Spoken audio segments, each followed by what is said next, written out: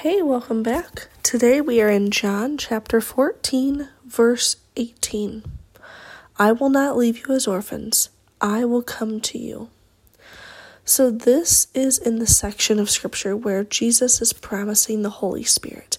And he tells his disciples that it's actually better for him to go so that way the Holy Spirit can come and be with them. And they're pretty confused. They're not quite grasping what he's throwing down. But I wanted to pull this verse out so that we can just kind of hold on to it and know that we are not orphans. He said, I will not leave you as orphans. I will come to you. He there is promising the Holy Spirit. So Father, Son, and Holy Spirit are all one, but they are three different persons.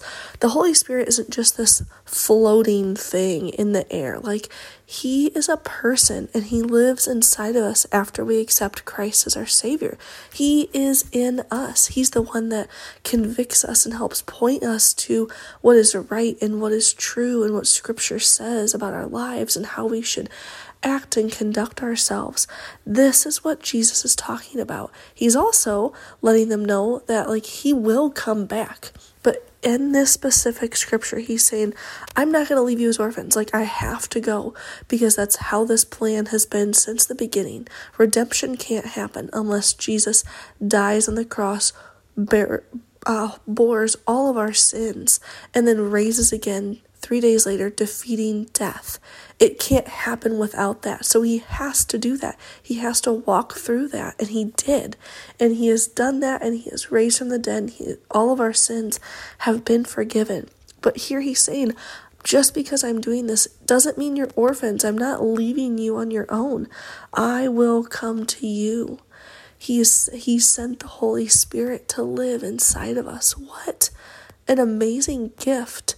A connection that we can't get otherwise. We have to have that Holy Spirit in order to connect with God in this way. And it's just so beautiful.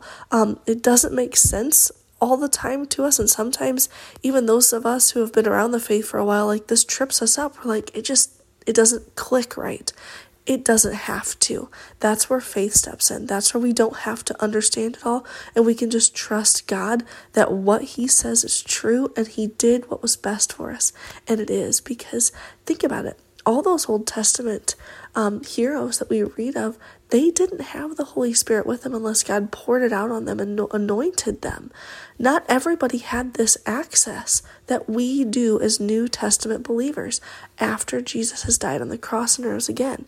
So what a gift that God didn't leave us as orphans. He sent his son Jesus to die for us, raise again, and now we have the opportunity to have the Holy Spirit living inside of us, guiding us, loving us, and connecting us to the Father.